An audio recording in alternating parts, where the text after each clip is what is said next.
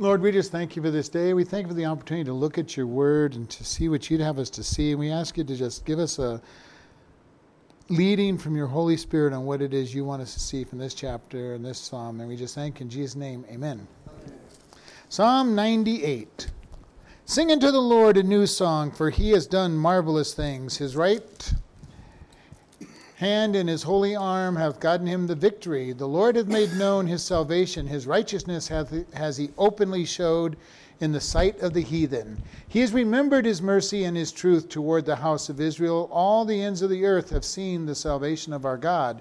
Make a joyful noise unto the Lord, all the earth. Make a loud noise and rejoice and sing praise.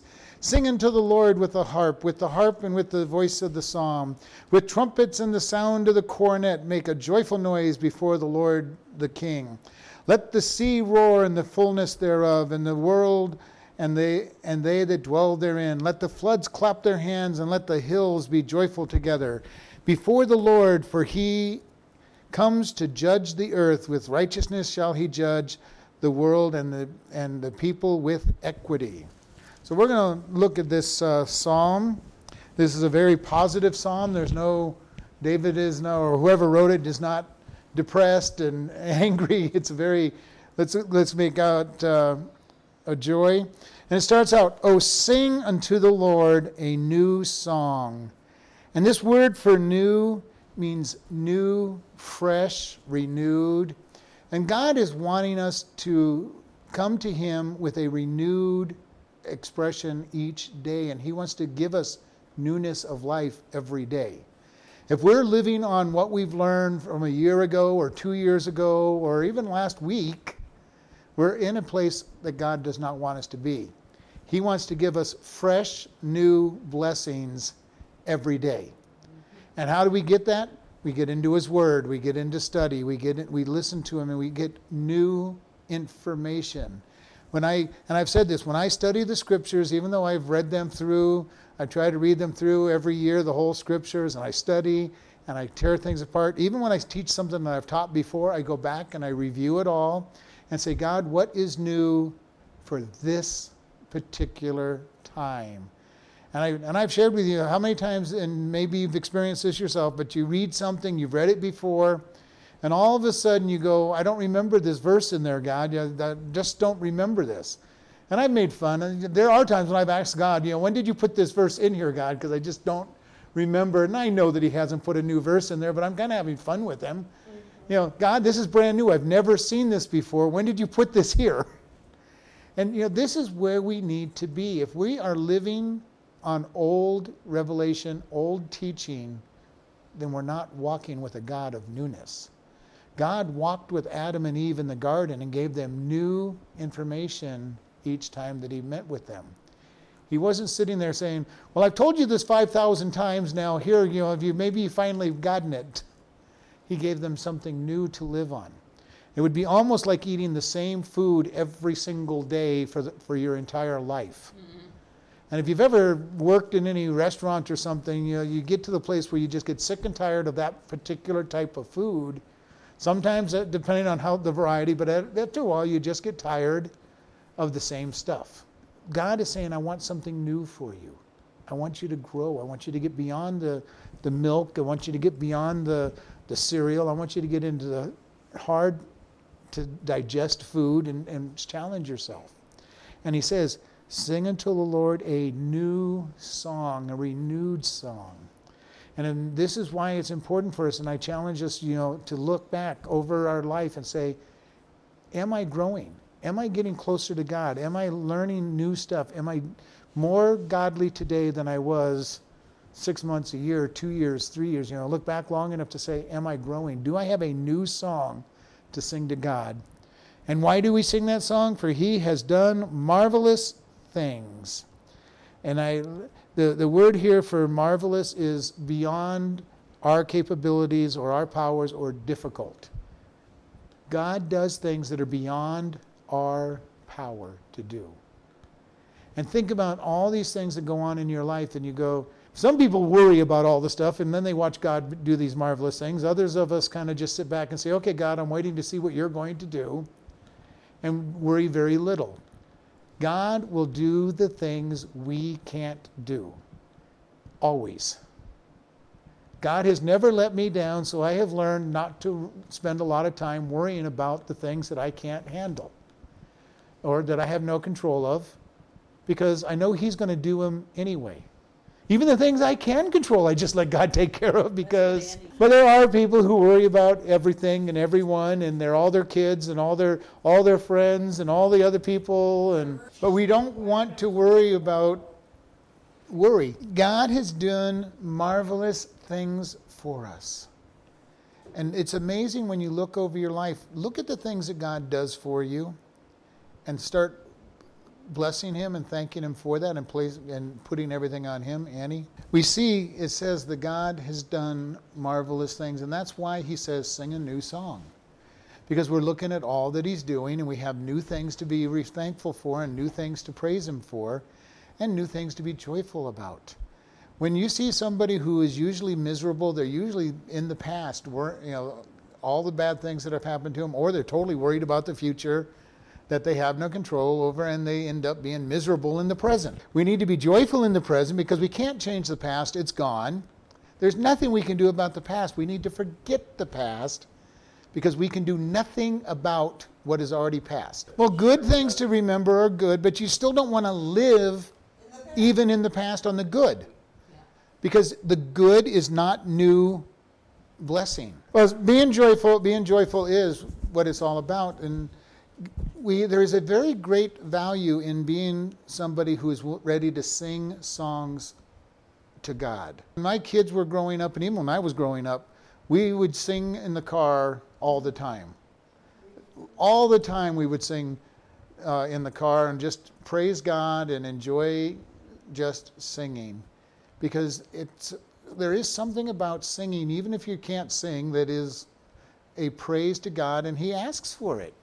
God is not looking for beautiful, professional singing, and He makes it very clear in the Scriptures. He's looking for a joyful noise to Him. Why? Because there is something in song that really can praise God. And this is why it's important for us. And I've shared this, when I was in the restaurants, there were often times when I just wanted to sing for a minute while I took the trash out, for the minute or two that it took. Just sing a chorus and just refocus back on God. And music can take us either direction, closer to God or far away from God for some of the songs that are out there. I mean, if you listen to the wrong songs, you can get taken away from God pretty quick. And this is what happened to me in one store I took over, where they were playing rap music, and I didn't want to change everything on the first day I walked in. But after about 2 days, I started understanding the words that I was hearing. I'm going, I am not listening to this garbage every day of the week, because it was all about sex and rape and murder and all these other things. I'm going, no, I spend too much time here to be listening to this kind of music. Music has a very important part in our life. And God is all about music that lifts Him up.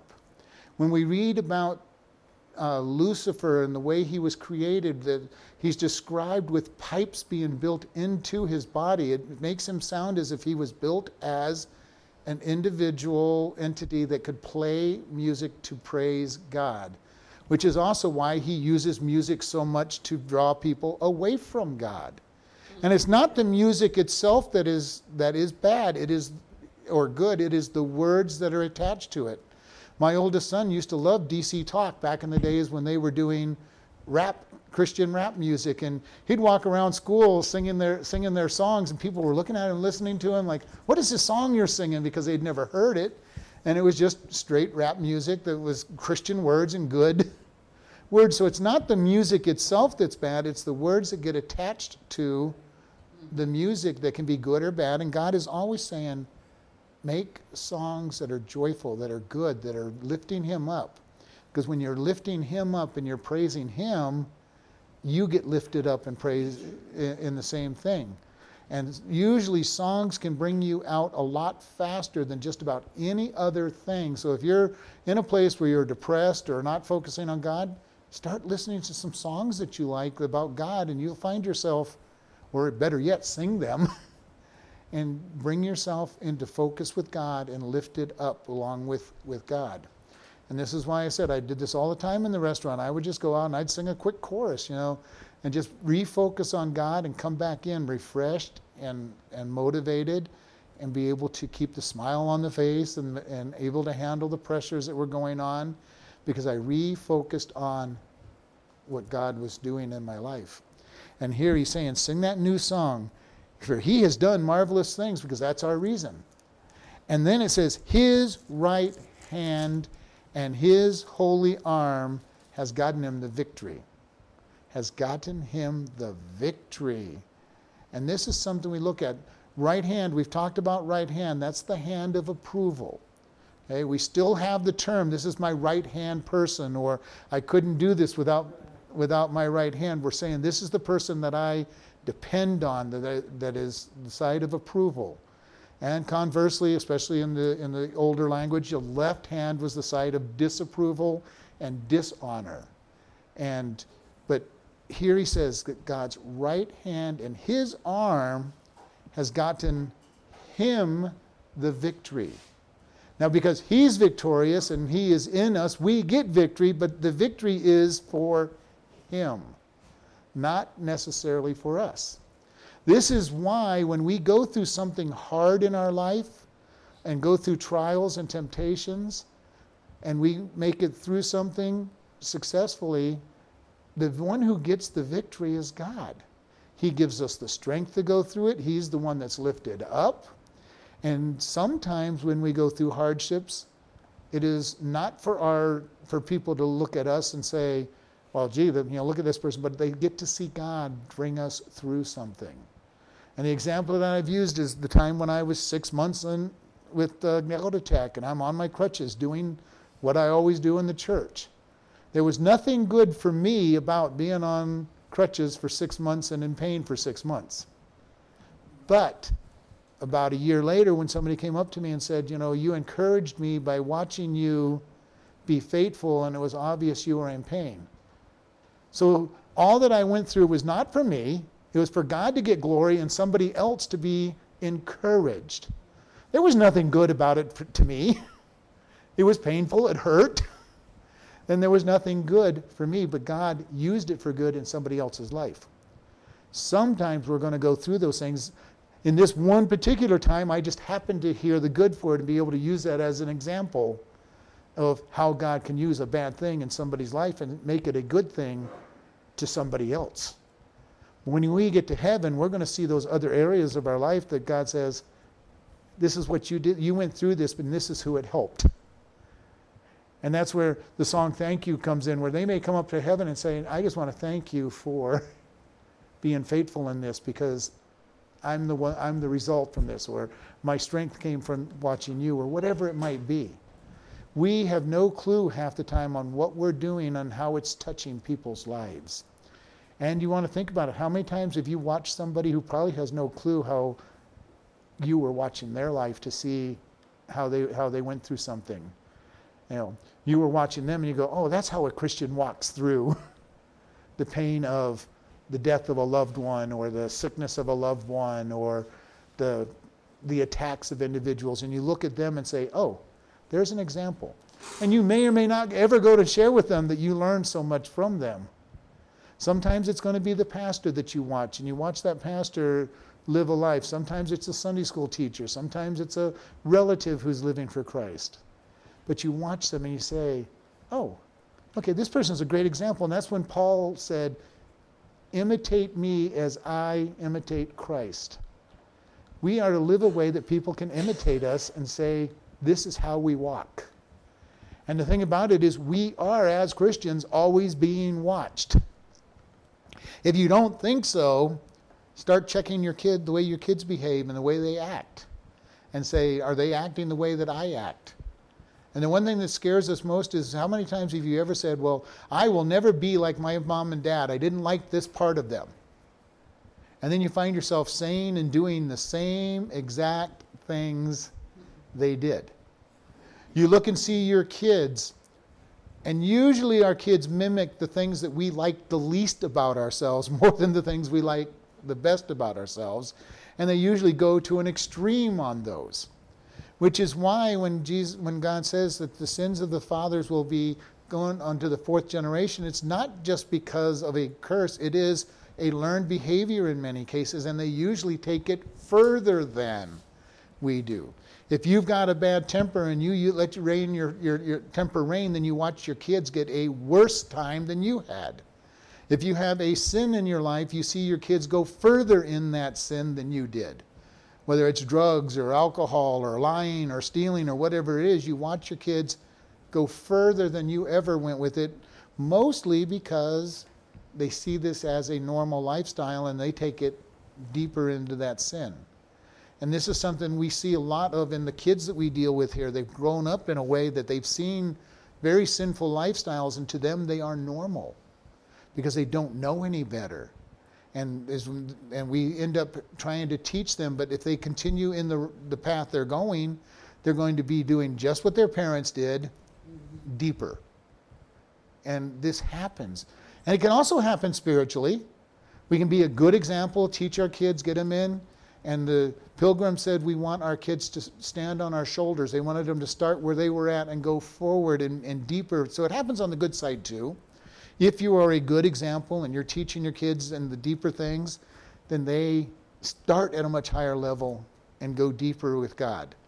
And this is the thing that my kids are starting to realize as they're starting to branch off and get to churches that I'm not part of, and they're realizing, wow, Dad did teach us some things. Mom taught us some things, and they're realizing they know more than a lot of people, and they're started at a higher level, and they get into the Word and they go deeper because they had the right example. And this is where we do good and bad usually goes deeper on either direction.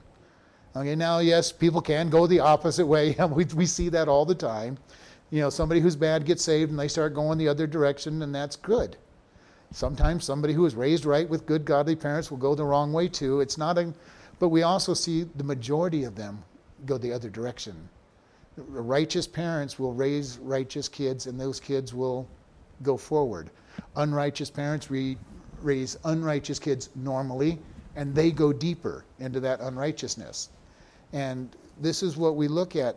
But God can get the victory. God can make the changes in our lives, and He will redeem all the bad.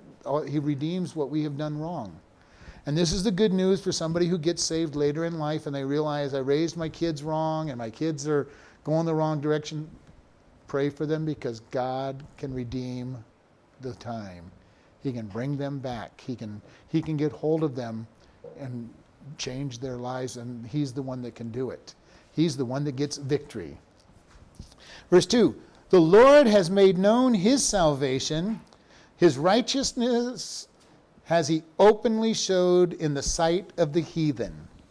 God makes known His salvation. Most of the time He uses His people to share His salvation.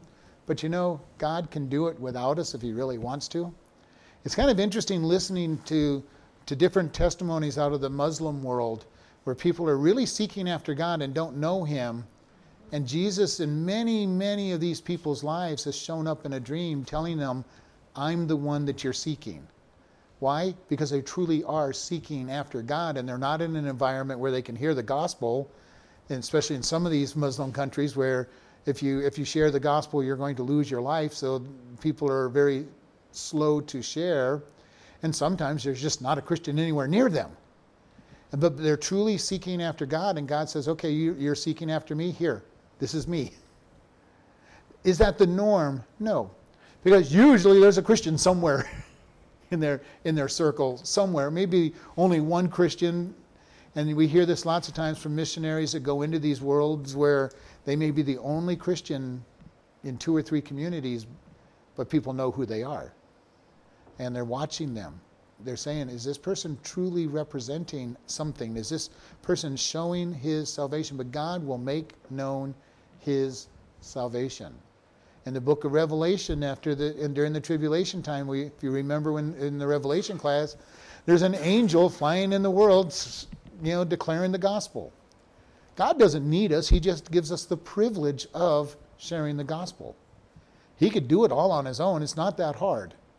He doesn't need us, but he gives us that privilege. And I hope you understand sharing the gospel is a privilege. Because, number one, we can do it in this country without going to jail, without losing our life. Without losing a head, yes. There are a lot of places where you cannot do that. A lot of places where you're going to jail if you give the gospel out and may never come out. And some places where they'll just kill you straight out. So he will make known his salvation. When we read the scriptures, we want to look at these things where God says he will do something, or he is the one that does it, because it's kind of interesting to see. He is our defender. He is our protector. He's our redeemer. He's our salvation. We want to look at what God does in the scripture. And there's a lot of things he does that we don't give him enough credit for. He will fill our mouths. He will tell us what to speak. He will give us protection. He will be our defender. If we would just let God be our defender more often, we would have a lot better life. Because I've told you over and over as we've gone, especially the book of Psalms, if I try to defend myself, I always mess it up. It doesn't matter what it is, I mess it up when I try to defend myself. I just need to, and I've learned pretty well, to let God defend me. Just back off and let God be the defender of myself. I don't need to defend my reputation. I don't need to defend who he is. All he's asked me to do is share the gospel. Now, I get into apologetics. I can defend what I believe and why I believe, but if I'm not going to sit there and say, if somebody wants to attack me, I'm not going to sit there and try to defend myself, because usually when you try to defend yourself, you cannot defend yourself without somehow sounding arrogant and defense, that you have problems. It's much easier just to let God be the one saying, I'm going to defend you. And usually he'll defend you with other people being your defenders. And it doesn't come across in that way. And then he says, his righteousness has he openly showed in the sight of the heathen. His righteousness. And righteousness is obedience to God's law and conforming to God's nature. That's what true righteousness is. And I love the second half, conforming to God's nature. Lynn, you want to close?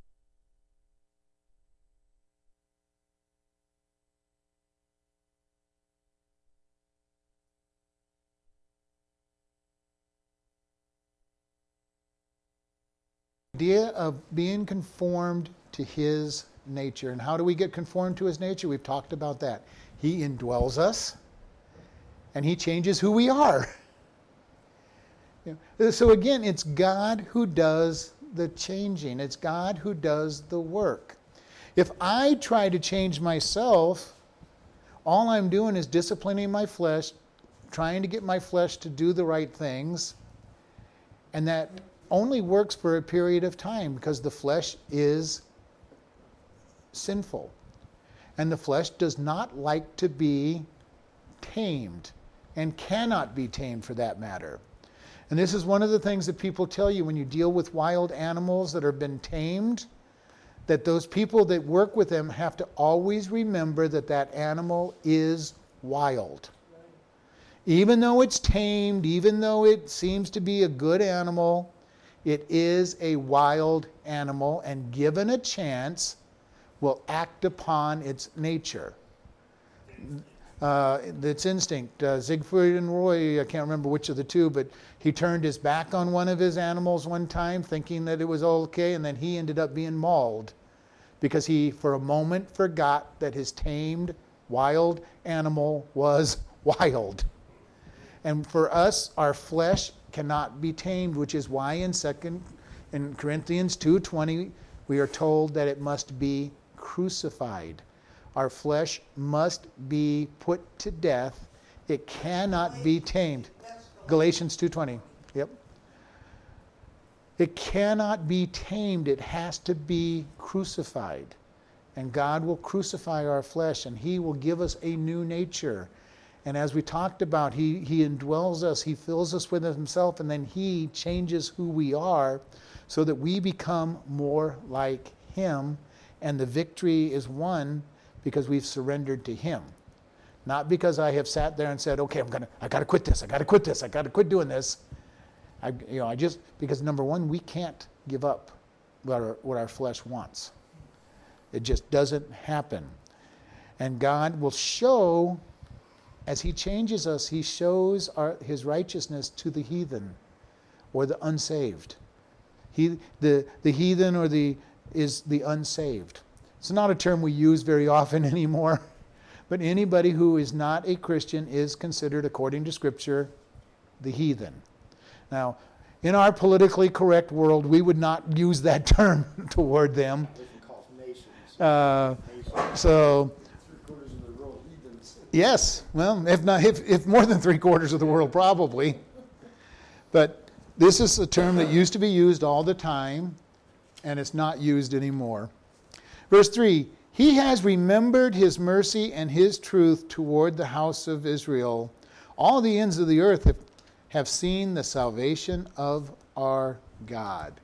Who's the he in this verse? Is God. God has remembered. That means to recall. And God never forgets, and we technically don't honestly ever forget because everything that we've ever seen or heard is in our brain. But we've talked about this. If you do not recall information, essentially you forget it because it's not at the forefront of your mind. When we talked earlier, when people are bitter and angry toward people, why do they stay bitter and angry toward people? Because they keep thinking about it, right? It's in the forefront of their mind. Well, this person 28 years ago did this to me, and I'm going to rehearse it every day until, because I don't want to forget it, and they're so bad, and they've done this to me. How many of us remember much of what happened to us even last week or a month ago if we don't think about it? Ask you what you had for dinner last week, and most of us don't remember what we had for dinner. But we remember the person who was mean to us 30 years ago. Why? Because we put it in the forefront of our mind. If we really, truly want to get to the place where we have essentially forgotten it, don't recall it. And God says he remembered, he recalled his mercy and his truth toward Israel. His mercy, his forgiveness of them, and his truth. And remember, this morning we talked about the difference between facts and truth. We want to keep this in mind. Jesus said, I am the way, the truth, and the life. No one comes to the Father but by me. He gives us truth. We are adopted. We are forgiven. We are clothed in the righteousness of Christ. We are perfect in God's sight. Satan likes to throw at us a whole bunch of facts that are essentially true, but they're not true because God has covered them in the blood. We need to spend more time living in the truth that God gives us than in these facts which are in reality lies, because Satan never gives you the fact without trying to twist it. Have you ever been in a place where somebody speaks a whole bunch of facts, but they present them in such a way that they look like bad things? And of course, this is the perfect time to be talking about this. You can't watch TV right now without certain facts being thrown at you to try to be twisted to make people look bad, called politicians. Okay? And not everything they tell you is a fact, but there's a lot of things that get in there that get twisted, they get lifted out of context. And if you do just a little bit of research on what they say, you find out that they have twisted it in ways that are not actually true.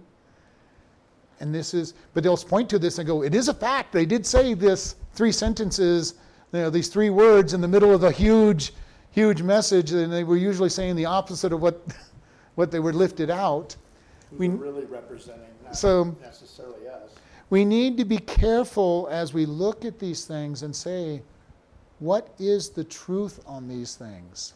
What is the truth that God gives us? And we get into the Word and we look at who we are in Christ. Who are we? When Satan comes and he starts attacking us with these facts of things that we have done, and God says that's under the blood. When we stand before the Father in the bema seat, and Satan tries to accuse us and say, well, he did this, this, and this, and Jesus stands up as our defender and says, Father, that's under the blood, that's paid for. He throws out facts and Jesus gives the truth. It's under the blood. It's gone. It's irrelevant. He goes, I object. That's under the blood. He can't bring that up. The truth is, if we are saved and if we are Christian, that we are forgiven and that we're covered. And here he's saying he remembers his mercy and his truth toward Israel. And if you've been with us during our time of the study of the Pentateuch, Israel's a pretty stiff-necked, rebellious people. But God made a promise to Abraham that he was going to care for his descendants. Some of them are going to get saved. Some of them are just protected because God said he was going to, because of his promise to Abraham. And so the truth is that God's going to care for them. God protects them. God blesses them. Not because they deserve it, but because he says he would. Why does he bless and protect us? Not because we deserve it, because we definitely don't deserve it. But because we have accepted Jesus Christ as our Lord and Savior, and God looks down and he says, these are my perfect children. I'm going to protect them. If he looks past the blood, which he can't, because he, by divine fiat, says that he won't, and divine fiat means command, he says he won't look below the blood because the blood covers, and he's not going to stir the things up out of the blood and look at it. He says, I see nothing but my perfect children. Satan comes to him and says, this, that, and the other thing, and he goes, I don't see that. And this is why in Zechariah we talk about one of the greatest stories is in I believe it's chapter 3, where Satan is coming to attack Joshua the high priest. And the very first thing God says is, take off these filthy garments and put new garments on him. And then he kind of turns to Satan, okay, now what's your problem? What was it you wanted to say about this man? God still does that for us. We are in the righteousness of Christ. Satan comes to accuse us and he goes, I don't see that. What exactly is your problem? Because he's accusing us of things that God does not see. Very special. God is going to be victorious because he has paid the price. He has paid the price for his victory over everything on this world. And the only thing that people are going to be judged for even is the fact that they don't know Jesus Christ and they aren't clothed in the righteousness of Christ. And when they stand before the white throne judgment, they're going to be shown every time they rejected Jesus Christ, and they'll be cast into hell for rejecting Christ. Because the sins are covered, but they're going to try to stand before God in their own righteousness, and he's going to say, wrong clothes, get out of here, you're here in filthy clothing. You're out of here. You're gone. You're going to be punished. And he shows his salvation to the ends of the earth. The world gets to see the salvation that God gives us. And it's God who gives it to us. And this is the greatness of God, is that he does all the work. He sent his son to die. He resurrected his son. When we accept his son as our Savior, he clothes us in righteousness. He makes us adopted. He gives us the Holy Spirit as the first payment of all the other payments that we're going to see for all of eternity. He does all the work. He's the one that protects us. He's the one that defends us. He says, just hide in me and I'll be your defender. We need to really start understanding that it's all him.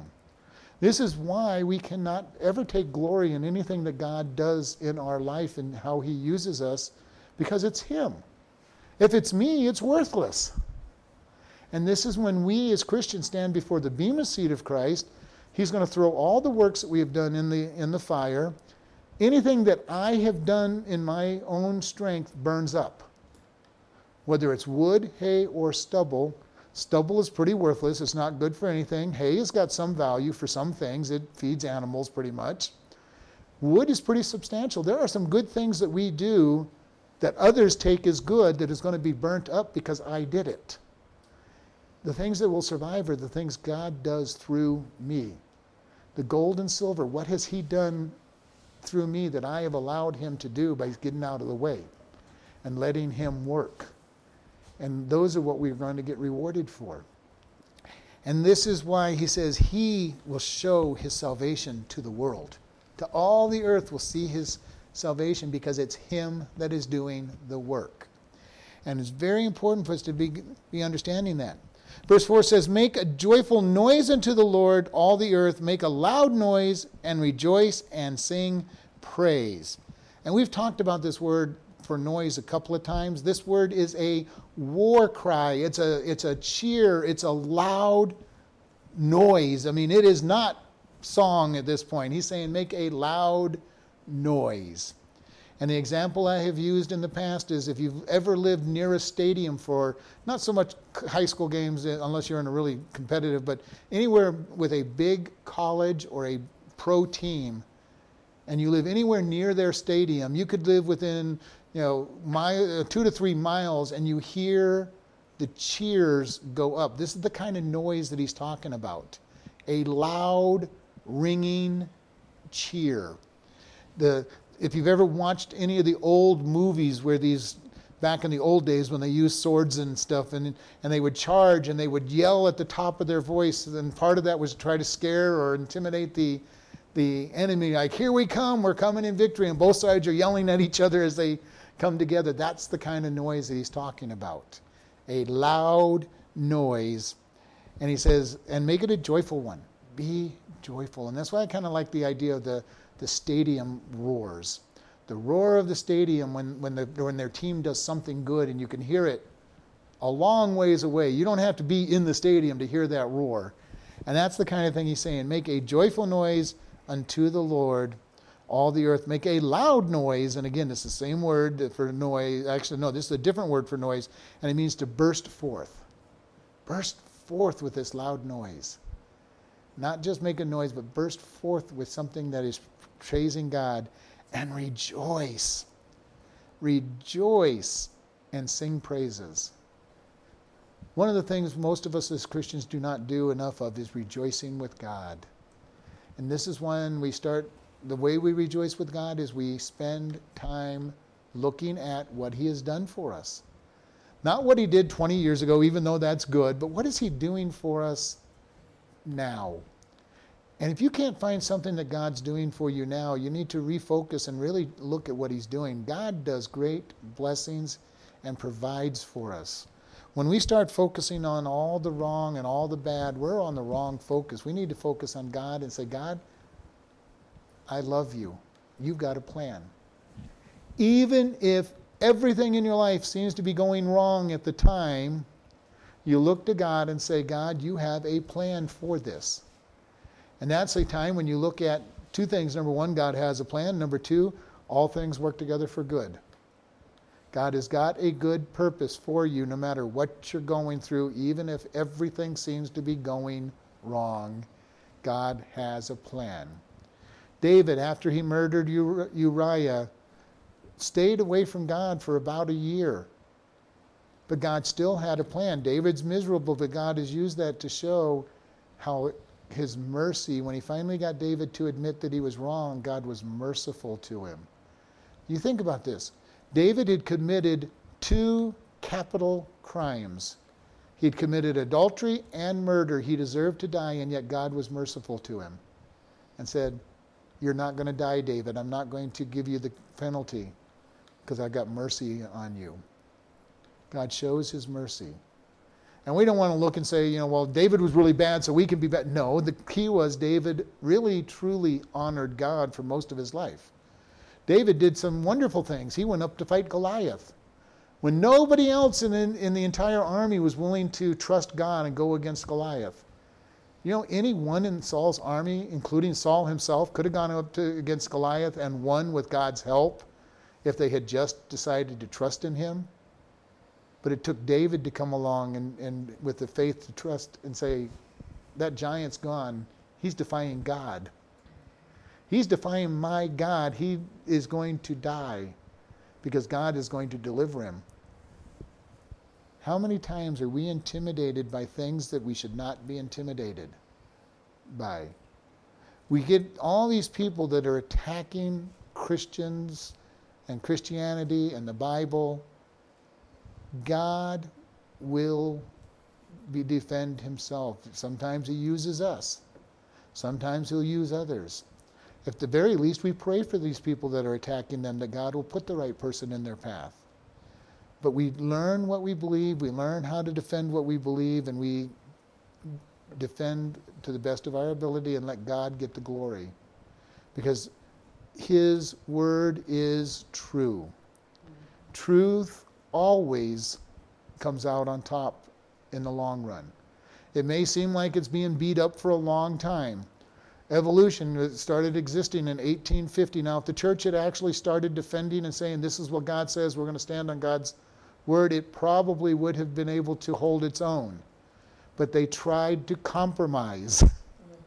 They tried to compromise the truth, and the lie got spoken without any contradiction, and eventually got to where it almost seemed to be true. It's starting to be fought back now as people are stepping up and saying, no, there is no proof for this. There is no standard for this. And this problem that we have is the lie is spoken often enough, people start to believe that it's real. And the good understanding of this is when people will talk about the separation of the church and state. They believe that those words are in the Constitution, and they are not in the Constitution. But if you ask anybody who's trying to stand up for it, they will swear that it's in the Constitution because they've never read the Constitution. It's not in the Constitution. It's in a letter written by Thomas Jefferson. And actually, it was written to say that the government will never interfere with the church. So it was used for exactly the opposite side that it's being used today. Because Jefferson said you don't have to worry about it. There's a wall of separation between the church and the state that the state cannot interfere with the church. When we're seeing the state now trying to interfere with churches all the time. And using this statement turned on its ears. But again, it's one of those things, if you say the lie long enough, loud enough, it starts to be believed as true.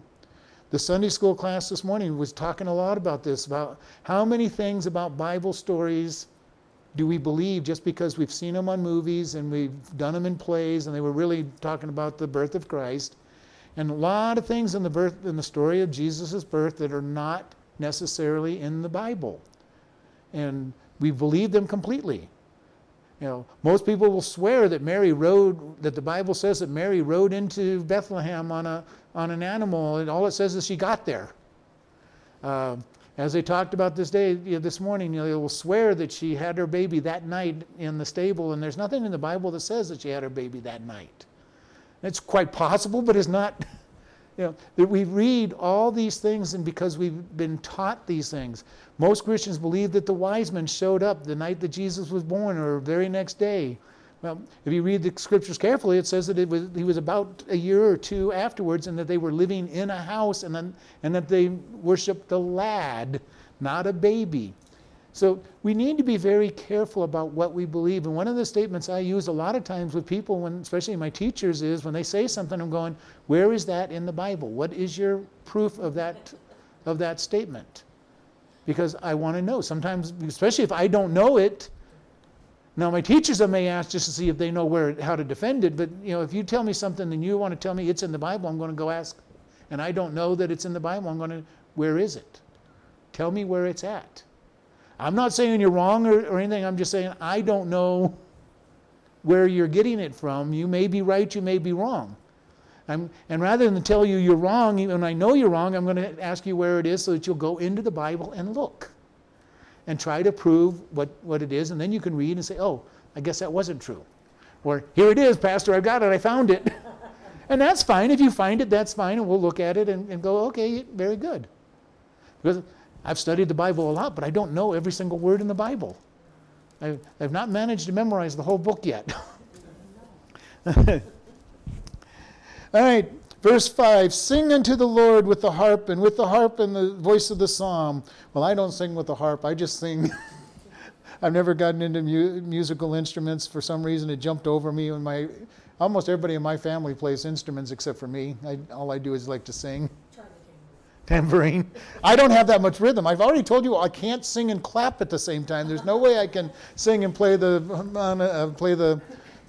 tambourine. I can do one or the other, but not both. So I like when people want to clap. I have no problem with clapping. I just have trouble clapping in time and singing at the same time. I'm not opposed to clapping. I can't walk and chew gum either. Yeah. Verse 5, with trumpets and with the sound of the cornet, make a joyful noise before the Lord the King. Now they translated this cornet, and I have no idea why it's translated cornet, because it's shofar, which is the ram's horn of the Jews. Huh? It's not even close to a cornet, so I don't know why King James translated this as cornet. Maybe they didn't know what a shofar was at that time in the 1600. I don't know. But it's the ram's horn, and you want to think about this. In today's world, how many churches would not allow a trumpet and shofar to be played during worship? And there's a lot of them out there still. There's a lot more that are starting to get into letting the music. When I've been in churches where they started introducing the new choruses, and they put bands up there, and I've had more people go, "What's a drum doing up there?" Well, God says beat the drums and the cymbals and everything else. He's all for all these instruments. And David, when he set up the temple, because there wasn't a lot for the Levites to do in the new temple, because they didn't have to carry the stuff around anymore, he started making them singers and musicians, and they had full orchestra in the temple playing music 24/7. A full orchestra, all right? Not just piano or organ or whatever. He had a full orchestra there. Beethoven, most of the classical music written that are now done in orchestras were originally, with the words that belong to the songs, Christian worship songs for the entire orchestra. The only problem is we don't know they don't use the words, so they don't recognize these beautiful songs as Christian songs worshiping God. But that was his purpose that was their purpose, was to create these songs to worship God. And there's words that go with all these old classical songs that nobody sings the words to. So we look at what they were doing in worshiping, and God says, I want you to sing with the harp. I want you to sing with the trumpet. I want you to sing with the shofar. Another place talks about cymbals and all the other things out there. God wants people to worship however they can worship, with music. Some people can play instruments and can't sing. Some can sing and not play instruments. Some people can do both. And God is saying, make the noise unto him. And it says, you do this before the Lord the King. Beautiful song, the Lord. We raise up our voices to him. Verse 7, let the sea roar and the fullness thereof, the world and they that dwell therein. The psalmist always, very poetic, he always talks about the world itself worshiping God. Talks about the ocean and the roar of the sea. And there is a preciousness to that. When you're out by the crashing waves and you can just hear God's majesticness, a thunder and lightning storm sometimes can be that way, where you just see the magnificence of God and his glory and all the sound, and you see the controlled or uncontrolled fury of nature. And we see this. We see the trees. The psalmists love to talk about the trees waving their hands, and he would bring out that they're just worshiping God as they blow around in the breeze that God has given them to worship with. And he's saying, let the sea roar, and it literally means thunder. And if you've ever been around the ocean on a really rough sea, that waves oftentimes will sound like thunder, and it's just a way that he says to bring out. And he says, let the floods or rivers clap their hands, let the hills be joyful together. Again, he's bringing that the world itself can worship God. And Jesus, when they came in on the triumphant entry, and the scribes and Pharisees said, tell your disciples to quit doing this because, it's blasphemy. And he goes, if they were silent, the very rocks would cry out. I don't know if I've ever heard rocks cry out, but I don't think he was being totally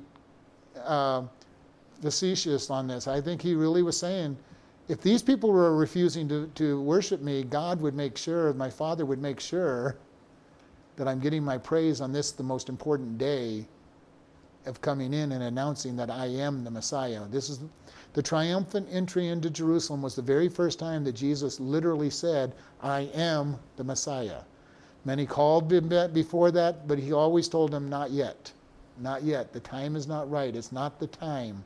He told the demons to be quiet because they knew who he was. And the timing was not right for his announcement to be Messiah. It wasn't until he rode into Jerusalem to be offered up as the sacrifice of the Passover lamb that he was allowing them to declare him to be Messiah and King. But he said, if they're quiet, the rocks are going to do this. So I'm not going to tell them to be quiet. What a miracle that would have been, but I don't know that many people would have believed that miracle. It would have been a hard miracle to believe. But here, the psalmists are doing this all the time. They take the noise, they take the wind and say it's the nature worshiping God. And you know what? In the spiritual sense, it might very well be that there's more behind this noise that we are aware of. And maybe when we see things from the heavenly perspective, we might actually see that nature was and is worshiping God. We always take it as figurative, and it may not be figurative. From God's perspective, it may not be figurative. He may be saying, the oceans are praising me in the way that the world does. The trees, when I blow the wind on them, are praising me. It would be amazing if we find out that this is more than just figurative. This is God actually bringing nature to praise him. And I'm not saying it is, but it would be interesting because it's all through the scriptures that nature praises him. And so it might be more than we give it credit for.